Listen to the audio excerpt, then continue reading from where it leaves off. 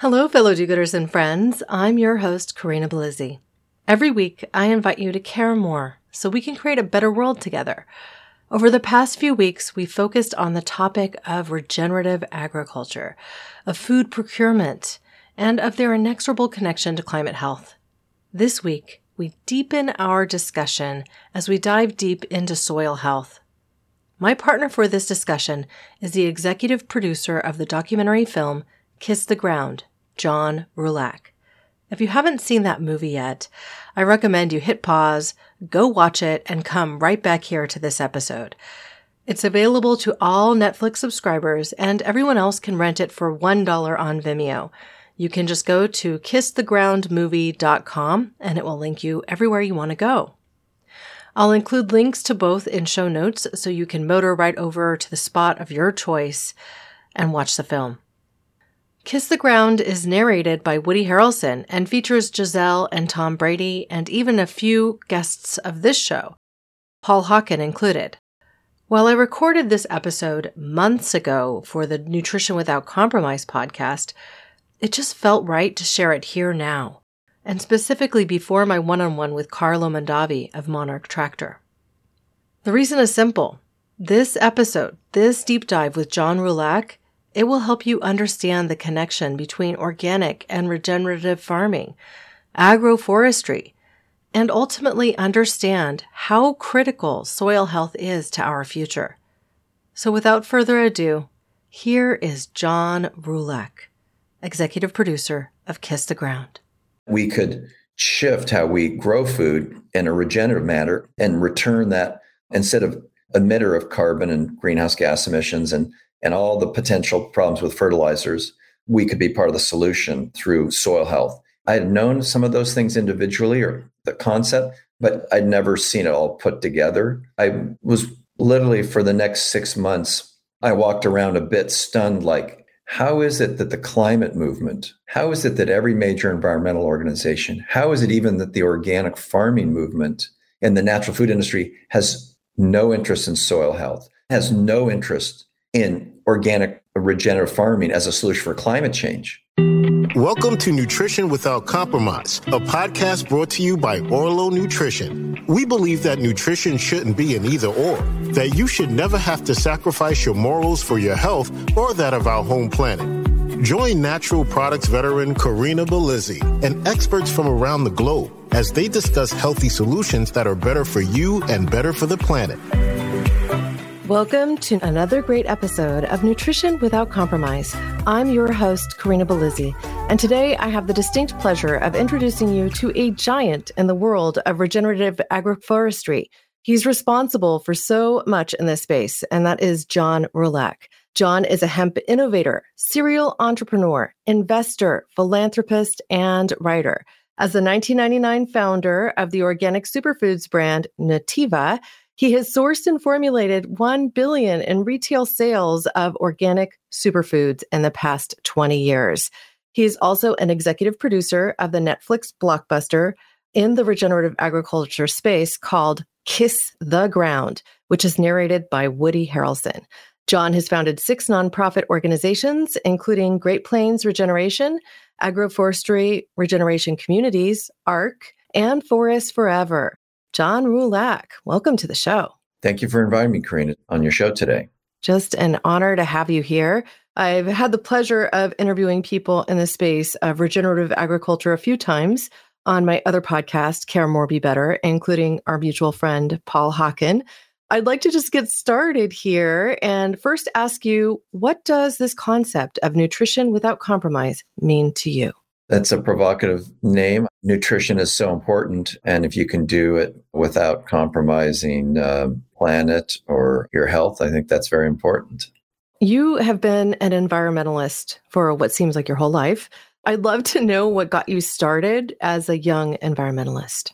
I would say 2 events set me on the path I am today. One, my parents were a bit different than most people. Some people collect cars or rare art or things like that. My parents decided to collect small remote islands. Would that I have a collection of those? My mom and dad bought a 3-acre island when I was just a little kid in the Pacific Northwest. I had no running water, no electricity.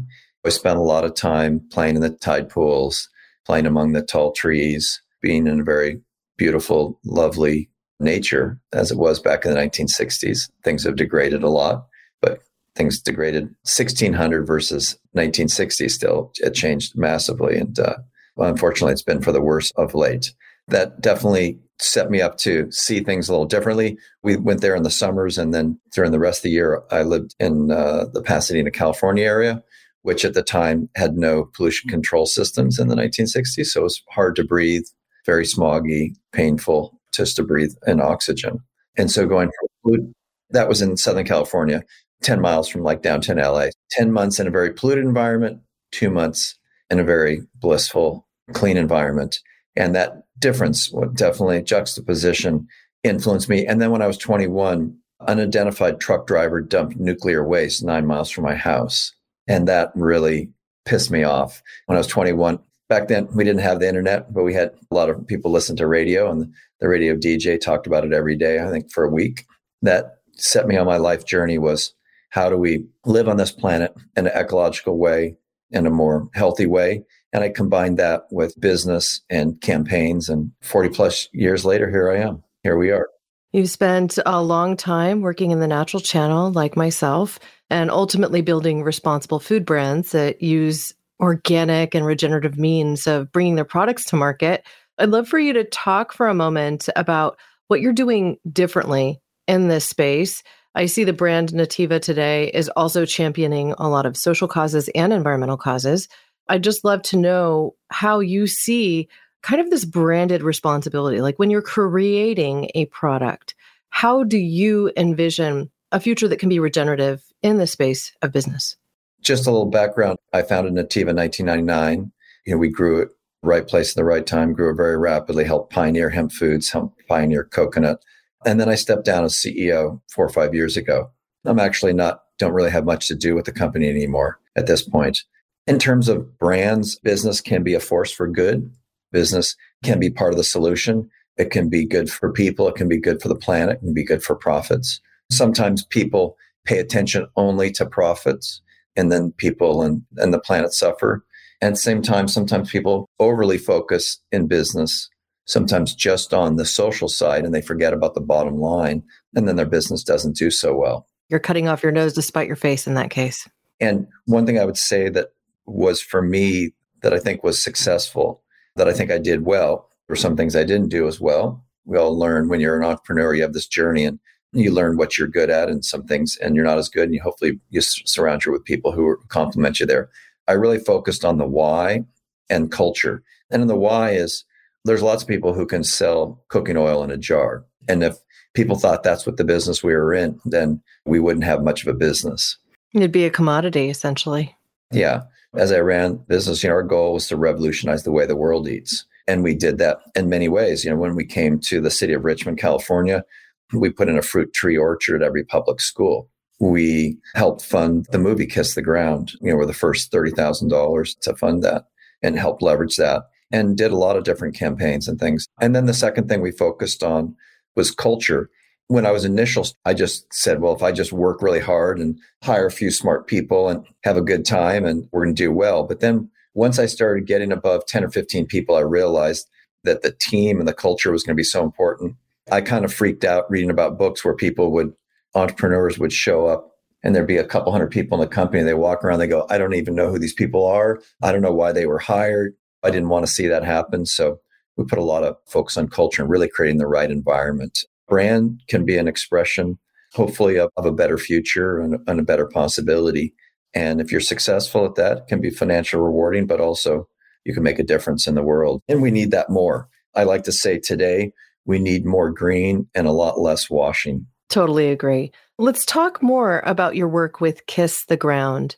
You mentioned briefly that it was with Nativa that you were able to initially start that first $30,000 that would fund its beginnings. I'd like to know a little bit more about how that came to be. I understand Woody Harrelson ended up being the voice that narrated it. I've enjoyed the film on Netflix.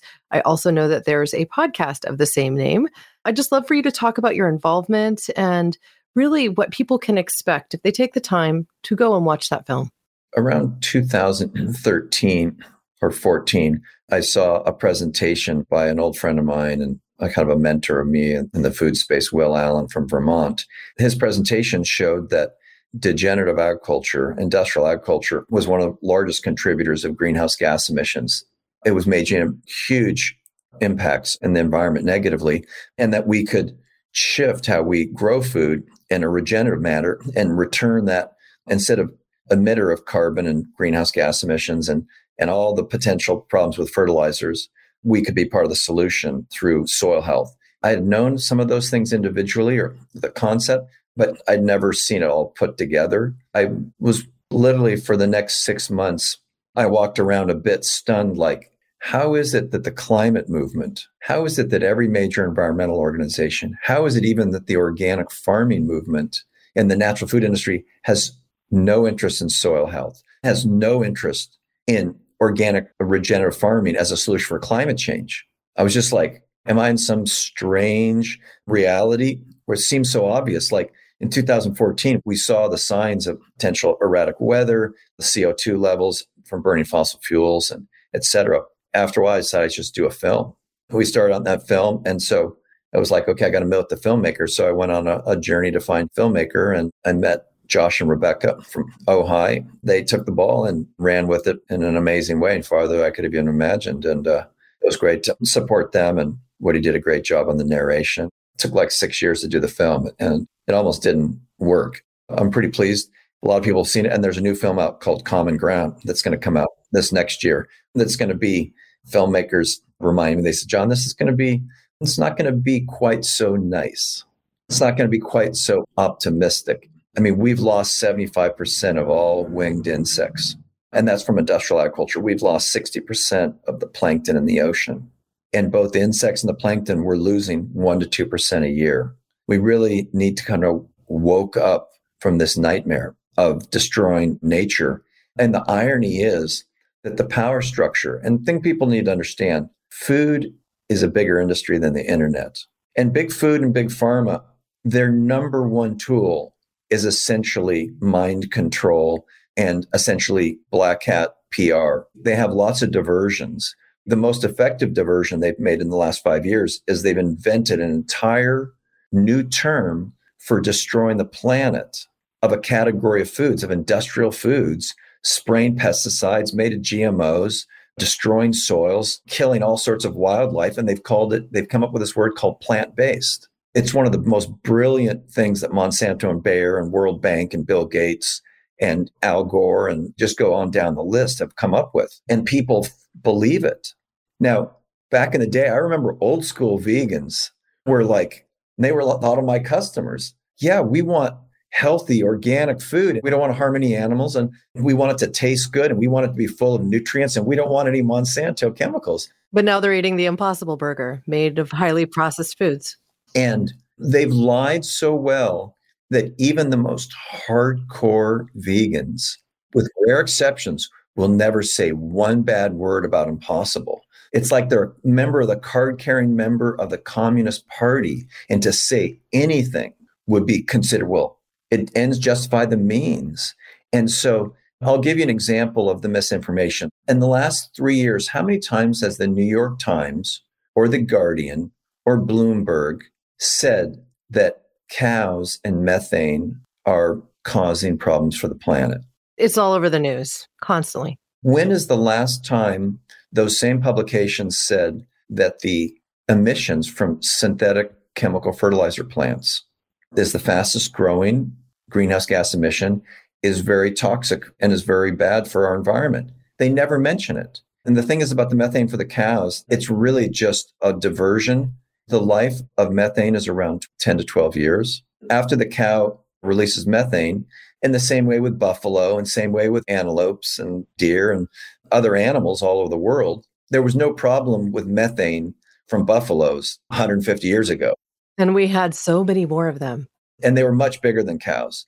It's really a misdirection. I think that people, they negate the fact that a cow actually creates healthy soil. This very closely connects to your work with Kiss the Ground. I abut an open space preserve, my home in Scotts Valley. That open space preserve, they have essentially regenerative farming cows. The cows have to be on the land because they need rudiments. The rudiments leave behind their manure, which regenerates the soil. They're rotated between many, many pastures. And the reason we need rudiments is because it's an open space preserve. They're working to preserve a species of grass, also a beetle who hunts by sight, and a salamander.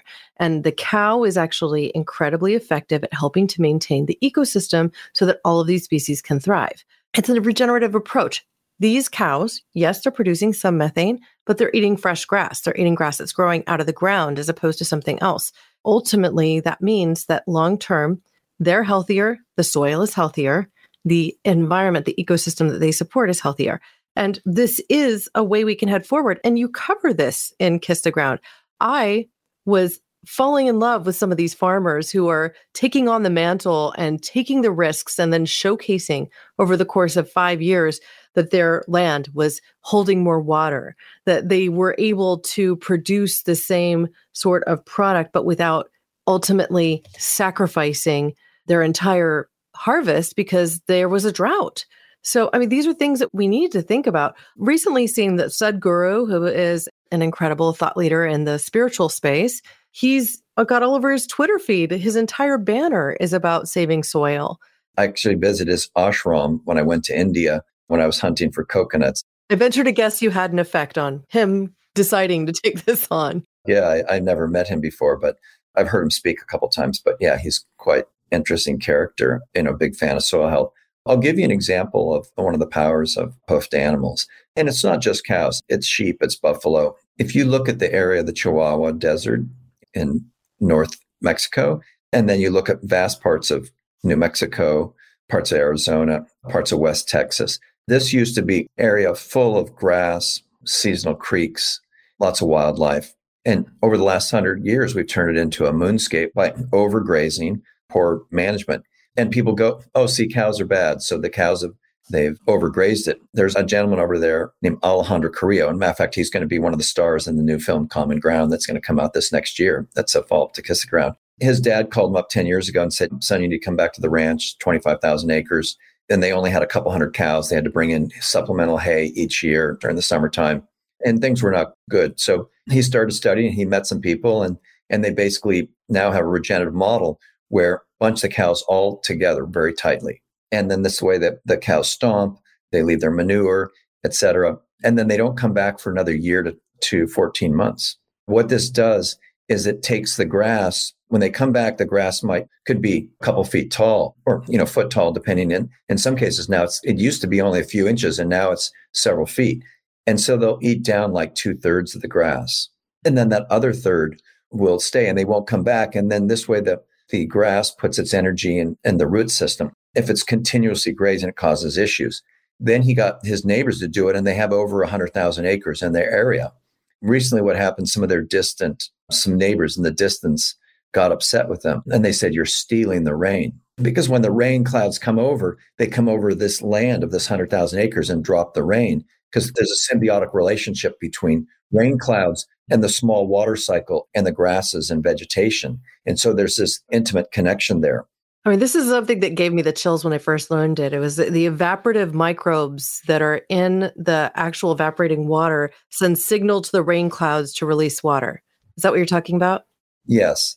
And the most important gas that impacts climate is not carbon. You see, we're microscopic, narrow casting only on carbon. Carbon is bad. Carbon is this, carbon is that. And we forget about the water cycle. We forget about water vapors. That's what's driving these massive amounts of rainstorms and things. By working with the living root regeneration, we can take that excess water and store it in the ground, because a healthy soil is like a sponge. So we can bring that water back.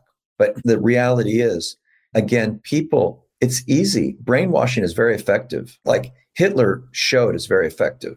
And today, people have been brainwashed, especially people in the urban and liberal people. They're convinced that the enemy is cows and oil drilling. Just saying that, people freak out. Oh, you're denying climate change. Burning oil and coal, obviously, causes pollution, and we need less pollution. But the reason why we're having many of these problems, a big portion of that is this excess water. If through regeneration, not only we can help the water cycle, but we also fix the carbon cycle at the same time. Because the root system can sequester carbon, because the forests themselves can go ahead and actually sequester carbon and give us food and other resources as well, like oxygen. But there isn't enough space that's been essentially allowed to regenerate. You talk about overgrazing of land. That is this perception we have of even farming with animals, that we would let them graze until all that's left is the roots. And not enough is left to ultimately sequester the carbon that the grass would otherwise be capable of doing. Now, I've read Paul Hawken's Regeneration from cover to cover. And on my other podcast, Care More Be Better, I actually went through a deep dive chapter by chapter. And by doing that, I learned the information a lot more effectively. I was surprised to learn about the small water cycle itself and its impact on where water goes and where it doesn't. I also really found that one of those key elements that you're speaking of in a piece you wrote of how our waterways are effective, ultimately wanting to turn our waterways blue again. I'd like to invite you to talk about this, because it's not just how we use water, it's also how we farm with it. And then it's also the pesticides and the fertilizers and all of these things that we've grown used to using, which impact the clarity of the water that is in our riverbeds that ultimately feeds our water tables. Yeah, I wrote an article called Make America's Rivers Blue Again last year, published that in Substack. And before I get into that article, I want to go back to the Alejandro Carrillo, the cow whisperer from Chihuahuan Desert. Now, whereas Dad used to have 200, 250 cows, he now has 650 cows and donkeys and sheep, and he really could use a couple hundred more. He's increased the capacity for cows in the land by 4x. Some radical vegan says those are magical cows. So they're just convinced.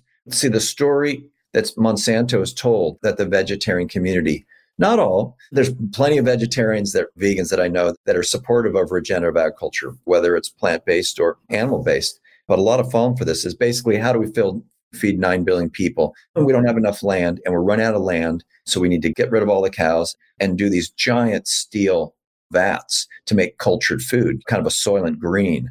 And we need 500,000 times more of the capacity that we have for culturing and fermenting foods and liquids today. Where's all that steel going to come from? And then you have to plug it into a socket. And one of the things that's going into this article is just for people to understand, regeneration runs on today's sunlight. So the sun shines, through photosynthesis, it drives plants and animal cycle. So that Chihuahuan rancher, all that beef was grown. There was no pesticides, there was no chemicals, there was no steel blackened tank that they had to plug in and grow this for weeks at a time. Whereas degenerative agriculture runs on yesterday's sunlight, which is basically plants and animals that decompose into petrochemicals and oil that they process into petrochemicals. So which one do we want to run on? Today's sunlight or yesterday's sunlight? And the irony is that people have hijacked the vegan movement and they want to run on yesterday's sunlight. And anything that runs on today's sunlight that involves animals is evil and bad. In this article, essentially 200 years ago, the rivers are blue. They're technically not blue, but reflection from the light. And then the 1960s and 70s, the rivers were catching on fire, even in Ohio, brown, gray, from water, from soil washing away, from chemical fertilizers, pesticides, manure lagoons, from CAFOs, confined animal feedlots, which are not, they're degenerative.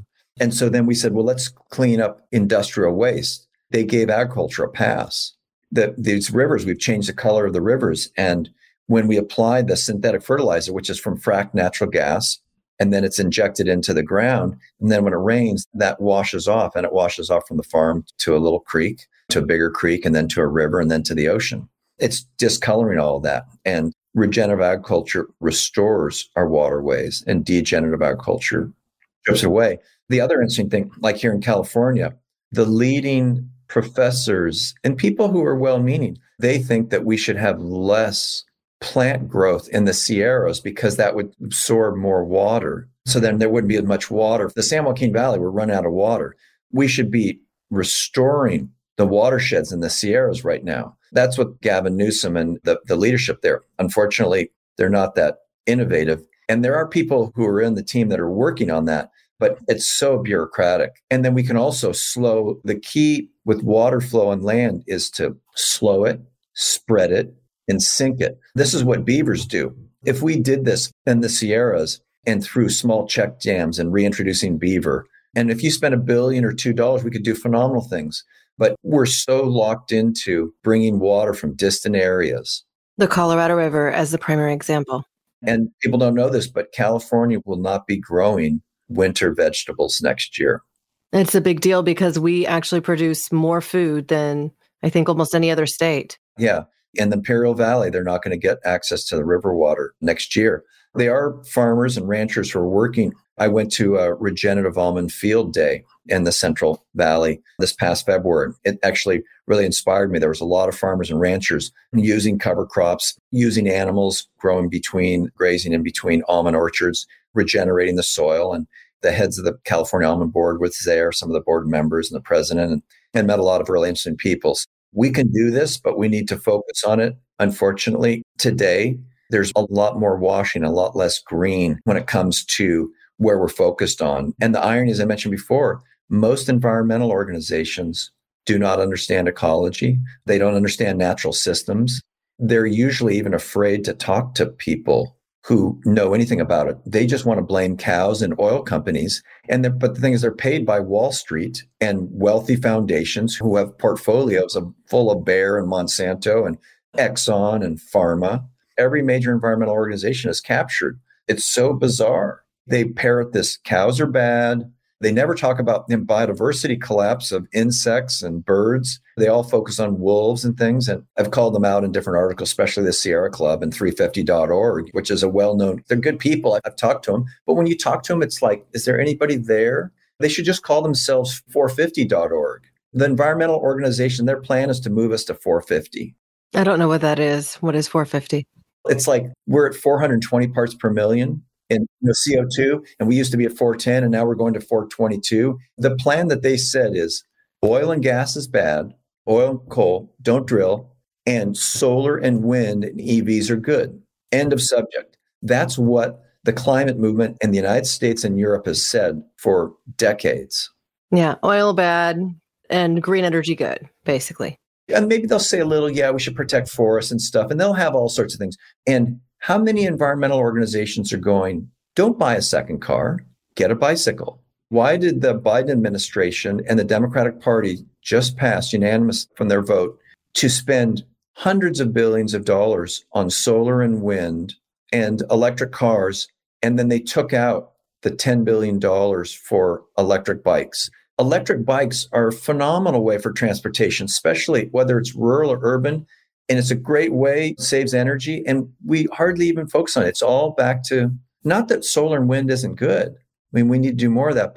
And the other irony is when you actually look and see how much minerals, rare minerals we need, whether it's copper or cobalt or lithium, to power solar and wind and electric cars. And they're working on some things that don't involve lithium, graphene, and graphite and other things. Still, we're going to need a lot of these minerals. We don't have enough minerals. We have 20% of the amount of copper that we're going to need in the next 20 years. And it takes 7 to 14 years. They never even bothered to calculate that. They had these announcements. The state of California, Gavin Newsom said, I've met Gavin and actually raised money for him because I knew he was going to become governor. And I spent time with him and others in experts kiss the ground about regenerative agriculture. And so he's been doing some good things for agriculture compared to most Democrats, which they're more focused on other issues. He said, we're not going to allow any gas-powered cars to be sold by 2035. And then 5 days later, they told people, don't plug in your cars. Well, I live here in Santa Cruz County, and we've seen it happen where essentially PG&E has said, we have enough energy for air conditioning or electric cars, but not both. That's grid problems that we're ultimately going to work through. But the reality is that we're far behind where we need to be. And there now are plans to both melt permafrost to get at rare earth minerals. And the most recent proposal I saw was drilling into our seabeds to get at rare earth minerals. I'm always an advocate for the ocean. I worry about the fallout when we start to approach undertakings like that are vast and destructive to the seafloor, and ultimately think that we have to come up with something better. Like, don't we have enough bright minds working on this to ultimately come up with a better solution than melting permafrost and drilling into seabeds? Yes, we need to reduce our lifestyle and our consumption, but that's not what the Sierra Club or 350.org, Environmental Defense Fund, or NRDC, or all these groups, that's not what they tell people in newsletters. Matter of fact, one environmental group was Sierra Club, like 7,000 people watched it. And they said, they watched our film. They were blown away. They said, we've never heard the idea of this. And like, how many newsletters the Sierra Club sent out? And it's not like the Sierra Club's a bad group. They're just in this group think. And I worked with them to protect California redwood forests 30 years ago and worked closely with them. And they were one of the groups that didn't sell out. There's also groups like National Audubon, which is actually working with ranchers. And they started up a program. There's this really cool African-American gentleman that works with ranchers in the Midwest. And he's really created this whole program for Audubon initially. So there's people doing some good things there. But let's talk about oceans for a bit. I'm a big fan of healthy oceans and love the oceans. And I wrote an article about the fact that Houston, we have a problem, our ocean acidification. It's because all this excess carbon is going in the oceans and it's becoming acidic. The microscopic plankton, their skeletal structure is dissolving. And if we fast forward into what the carbon level is going to be at the current rate by 2035, there's no plankton in the ocean at that point. Instead of burning fuels to make plastics, we can make here as a straw from Lollyware, a company that I know the founder, C. Bergani, amazing company. And this is made out of kelp and it composts. And so this is a new thing made out. And they can also make other plastics. So they're working on this. There's another company called Primary Ocean that is working with giant kelp that grows here on the West Coast and turning that into fertilizer to feed the soil. So we need to learn to reforest the oceans. We've lost 99% of the kelp forests in California, in Oregon and Washington.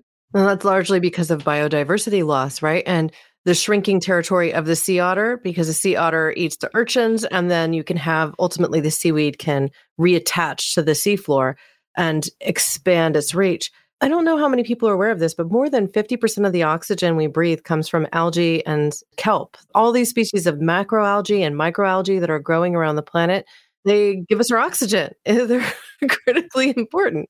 We need to grow more of it. And the Department of Energy put out a grant to look at where's the optimal place to grow more kelp through kelp farming. So that's starting to go on here in the West Coast. The other thing is by removing urchins. And there's a group called the Watermen's Alliance. They're removing urchins and getting the kelp to come back much more and bringing the abalone back. There's literally, in Sonoma County alone, there's 1 billion urchins. Yeah. And in Santa Barbara, I've been a scuba diver for most of my adult life. And I've dove all over California from Monterey Bay all the way south into Mexico, and ultimately find that, for instance, you'll see these explosions of the purple urchin all along the coast of Santa Barbara area, and also sea hares, like a ton of sea hares, but it looks like barren. There isn't much life there anymore because of this explosion of the purple urchin in particular. Also conceiving as if they reintroduce otter in these pockets, they may even be able to restore the kelp forest off the coast of Oregon to its once thriving conditions, because even there's been loss because it's a shrinkage of the territory of the sea otter, who loves to eat those purple urchins. They were hunted, especially the Russians started to hunt those back in the 1840s and 50s for the pelt. We definitely need to take care of the ocean more. I want to talk a little about our agroforestry projects. Right on. That was next on my list. I understand that you're doing some incredible work in the Global South, planting food forests, which is a topic I love. Please talk to us about that. A little over a year ago, with my co-founder, Hannah Eckberg from the Abundant Earth Foundation, we formed agroforestry regeneration communities. We're a network of community-based agroforestry putting in food forests. Food forests, it's a very simple way, using a variety of, such as basically nitrogen fixing trees, which it's your own factory of nitrogen. It's in nature. It replaces bags of fertilizer with green leaves. We plant those and other fruit trees and other crops. Our work is in Guatemala and then also in East Africa. And Guatemala is with the contour lines. If anybody's going to Antigua, Guatemala, they have a center we've opened there. And not only are we growing, we give farmers, we work with the very smallest farmers, people who have dirt floors, many of them don't have bank accounts, and people who've been essentially ignored and demonized and basically really harassed for the last 300 years through colonialist and now neo-colonialist policies.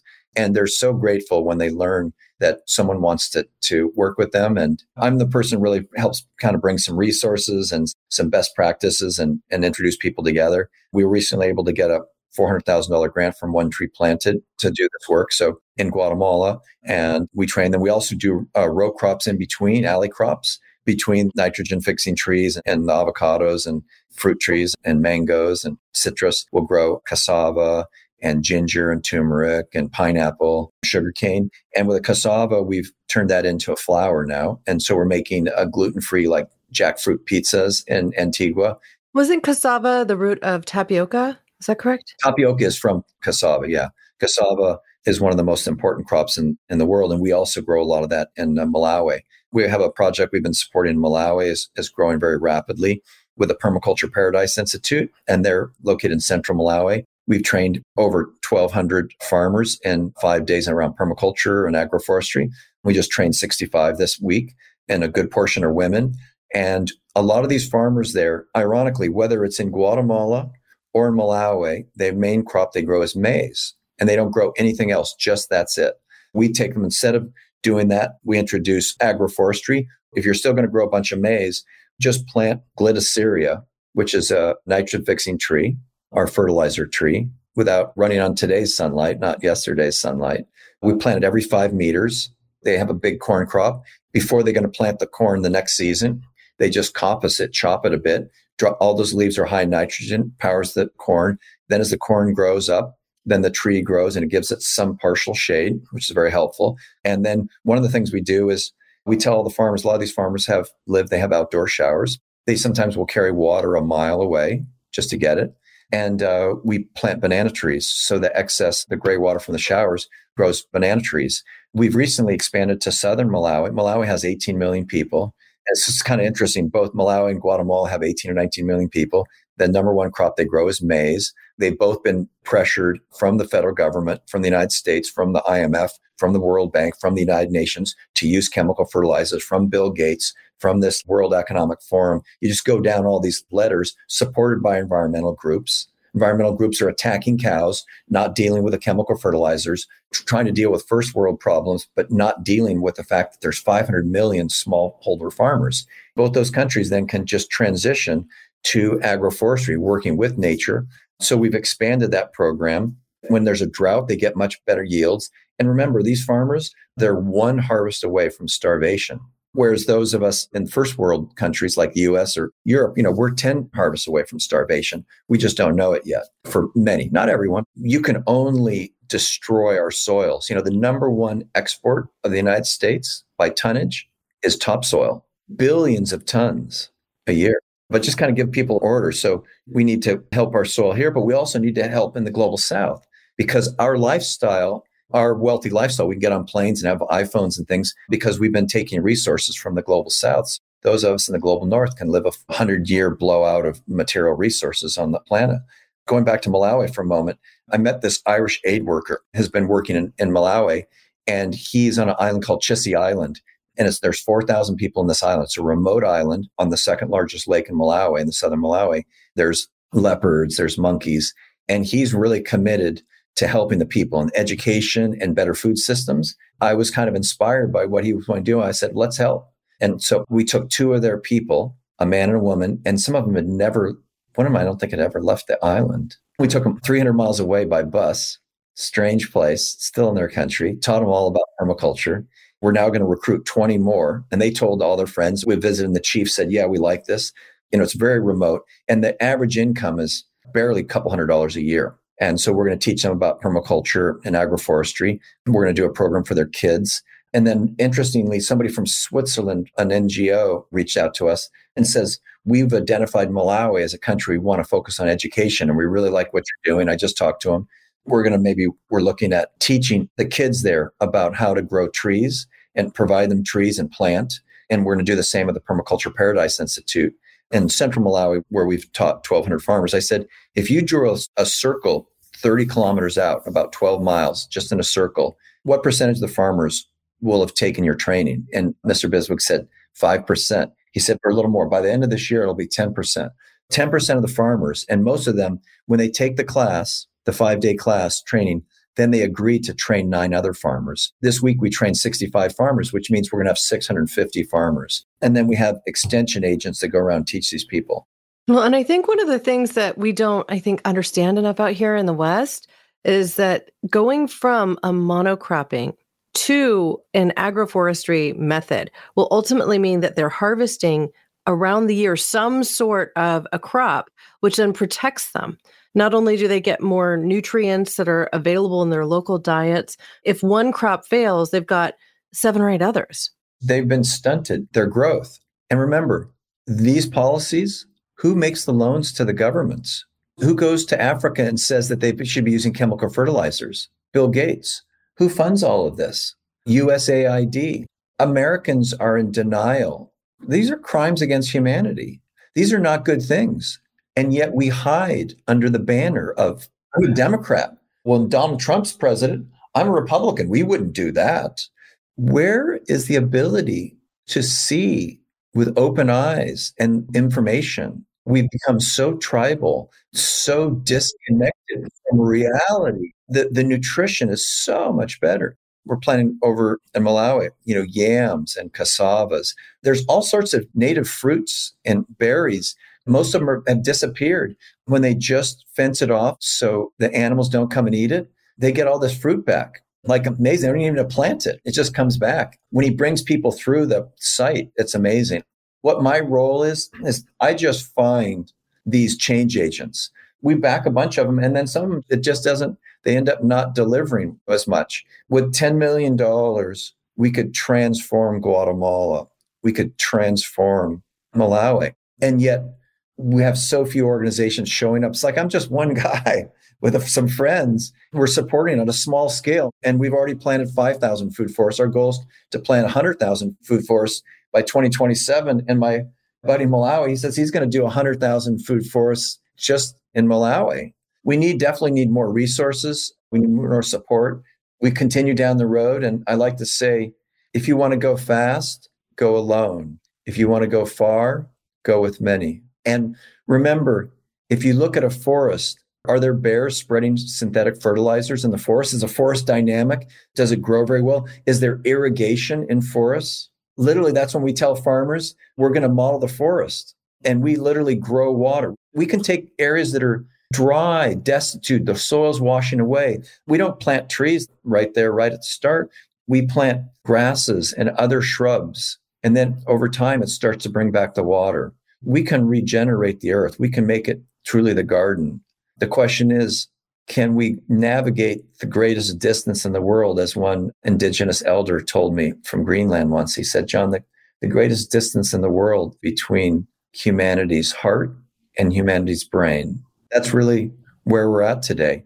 We have all the solutions that are available for us, and some we still need to work on, but we really need to work on just being open. And I constantly learn what I thought was true 10 years ago, 15 years ago, maybe wasn't. I had to go, maybe I was wrong. Isn't that the truth? You have to learn. Maybe I could listen. I see so many millennials lecture me. I've been at this for 40 years and they're lecturing me, and they've never been to a farm and a ranch. We literally have experts all over the United States and Europe in food, and they never go to visit farms and ranches. And they're the ones to convince the Biden administration to give $2 billion for fake cellular meat and nothing for the ranchers. We could talk about that on a whole different podcast where we talk about the crazy ideas coming out of Silicon Valley, like air protein made by microbes or chicken grown in a petri dish. And so much money is going to these ideas, which are ultimately, it's another iteration of an extractive view on how we build things, and reductionist as opposed to collaborative. We're not regenerating our systems. We're creating some new microcosmic tool that is attractive to investors, but which may not do anything originally intended and could have consequences that we haven't really thought through yet. You're right. I'll give you an example is Beyond Meat. They don't even include transportation in their cost of goods. They have negative margins. Their cost of goods is twice what it costs for regular meat. they have less than 6/4 of cash. They're likely to be delisted from the stock market and basically sold off or bankrupt, but they owe $1 billion. So it's going to go into bankruptcy court.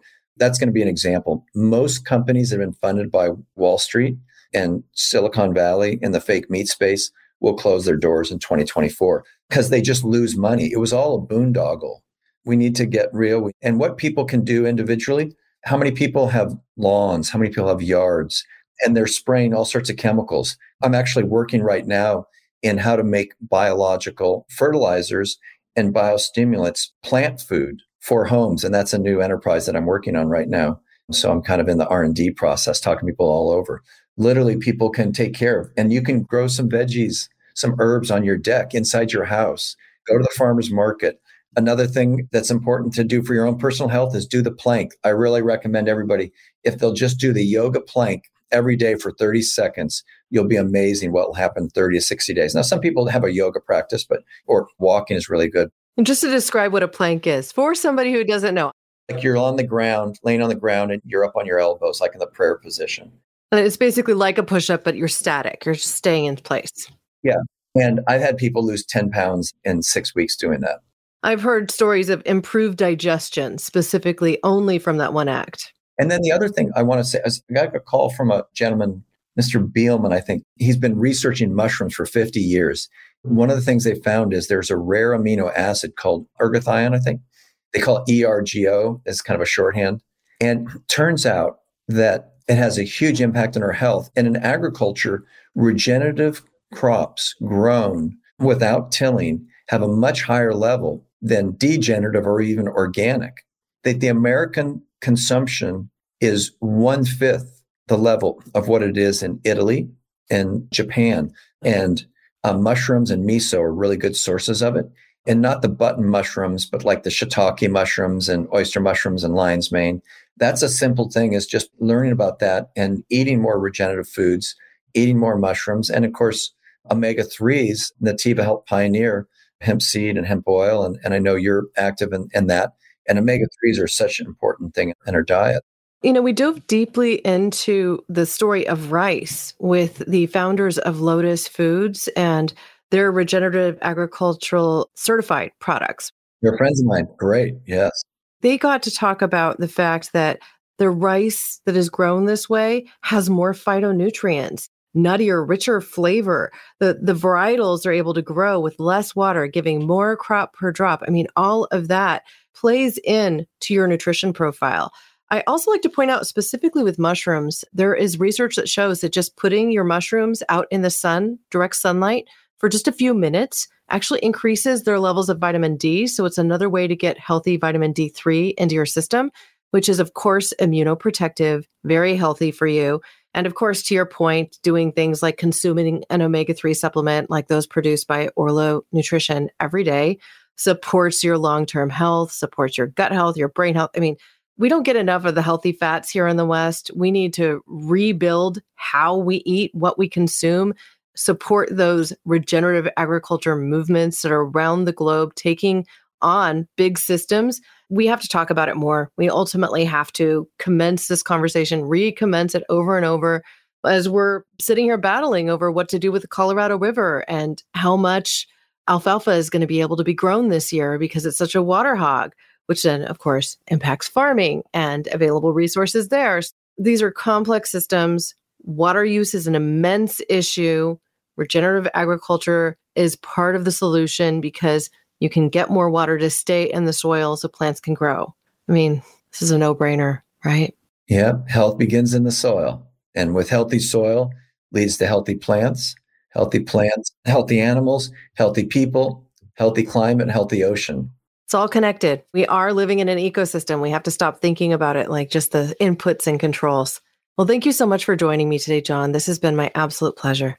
Great to be here, Karina. And thank you for what you do in the world. And let's regenerate. As we think about today's discussion, I want to invite you to do a couple of things. For one, I think everyone should go and watch that film, Kiss the Ground, on Netflix. It is somewhat entertaining, also just highly educational. You'll find yourself thinking about what you can do differently and even supporting those local farmers in your communities. Going to the grocers, sure, but perhaps going to that farmer's market first. To find out more about John and his work, you can always reach out to me directly via orlonutrition.com. We will have complete show notes there. And also, what I will counsel you to do is check out our show notes. I'm going to include direct links to John's work with all of the many not-for-profits that he's involved with in this agroforestry space, and also with regenerative agriculture. Thank you for joining us on this journey. If you have questions, please reach out via social channels at Orlo Nutrition or send me an email directly to hello@orlonutrition.com. As we close today's show, I hope you'll raise a cup of your favorite beverage with me as I say my closing words. Here's to your health. Thanks for listening to Nutrition Without Compromise. To make sure you never miss an episode, subscribe, rate, and review wherever you listen to podcasts. If you'd like to learn more, visit orlonutrition.com and join our mailing list. You'll gain access to complete show notes, features, and informative blogs, because nutrition shouldn't be an either or.